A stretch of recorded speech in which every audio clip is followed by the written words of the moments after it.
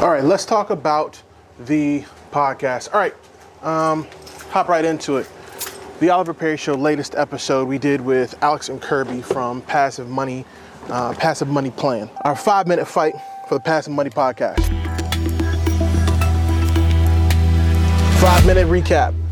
Alex and Kirby talked about quite a few things during the podcast. Now, one thing that I noticed that they both spoke about that was, I think, interesting and important that we all know is they talked about sacrifice.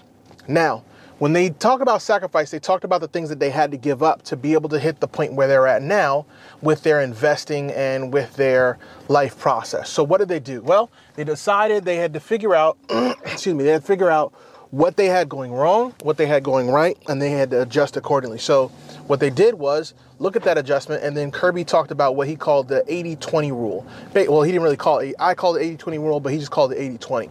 Basically what he would do was he'd save 80% of his money, he'd live off of 20%, and he continued that process until now he can do it, and he now is a habit. 2, the other part is he doesn't really have to think about it anymore. He's making more than enough in his 20% that it covers even in the 80. And then on top of that, with that 80 that he has coming in is being saved anyway, which makes it an excellent choice and an excellent way to go about executing his business plan. Next, they both did something that I don't think either one of them recognized or said, and that was they decided on what they needed to fix. So before you do any of the 80-20 rule, any of the finding out a plan or finding some kind of motivation, you have to decide and figure out where you're falling short in your plan to save funding.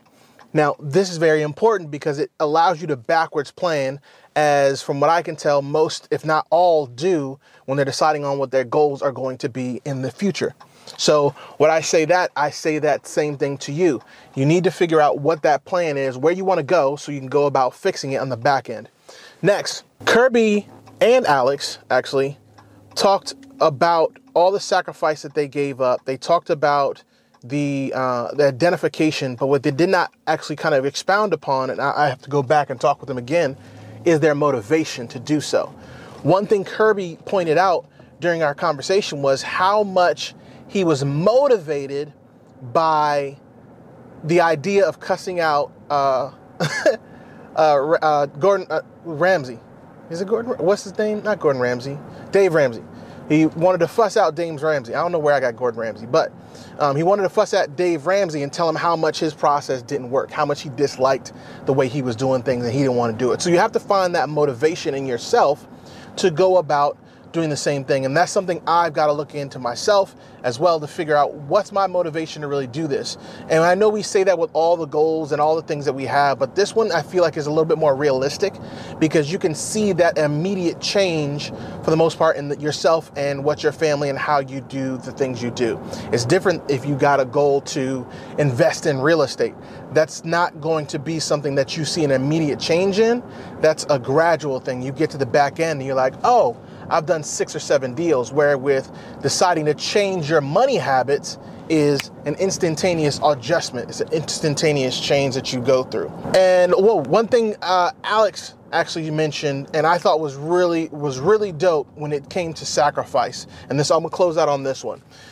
Alex said, "Why should I give money to those who aren't making the same sacrifices that myself and my wife are?" And that's interesting because you find from all the millionaires that I've talked to, from all the real estate investors that I've talked to who've been doing this thing, they all say that at some point people start putting their hands out, which is understandable. I get it. It happens to everybody. But they learn to say no. And I say the same thing to you. Make sure you're understanding how to say no. That's it for this episode. See you.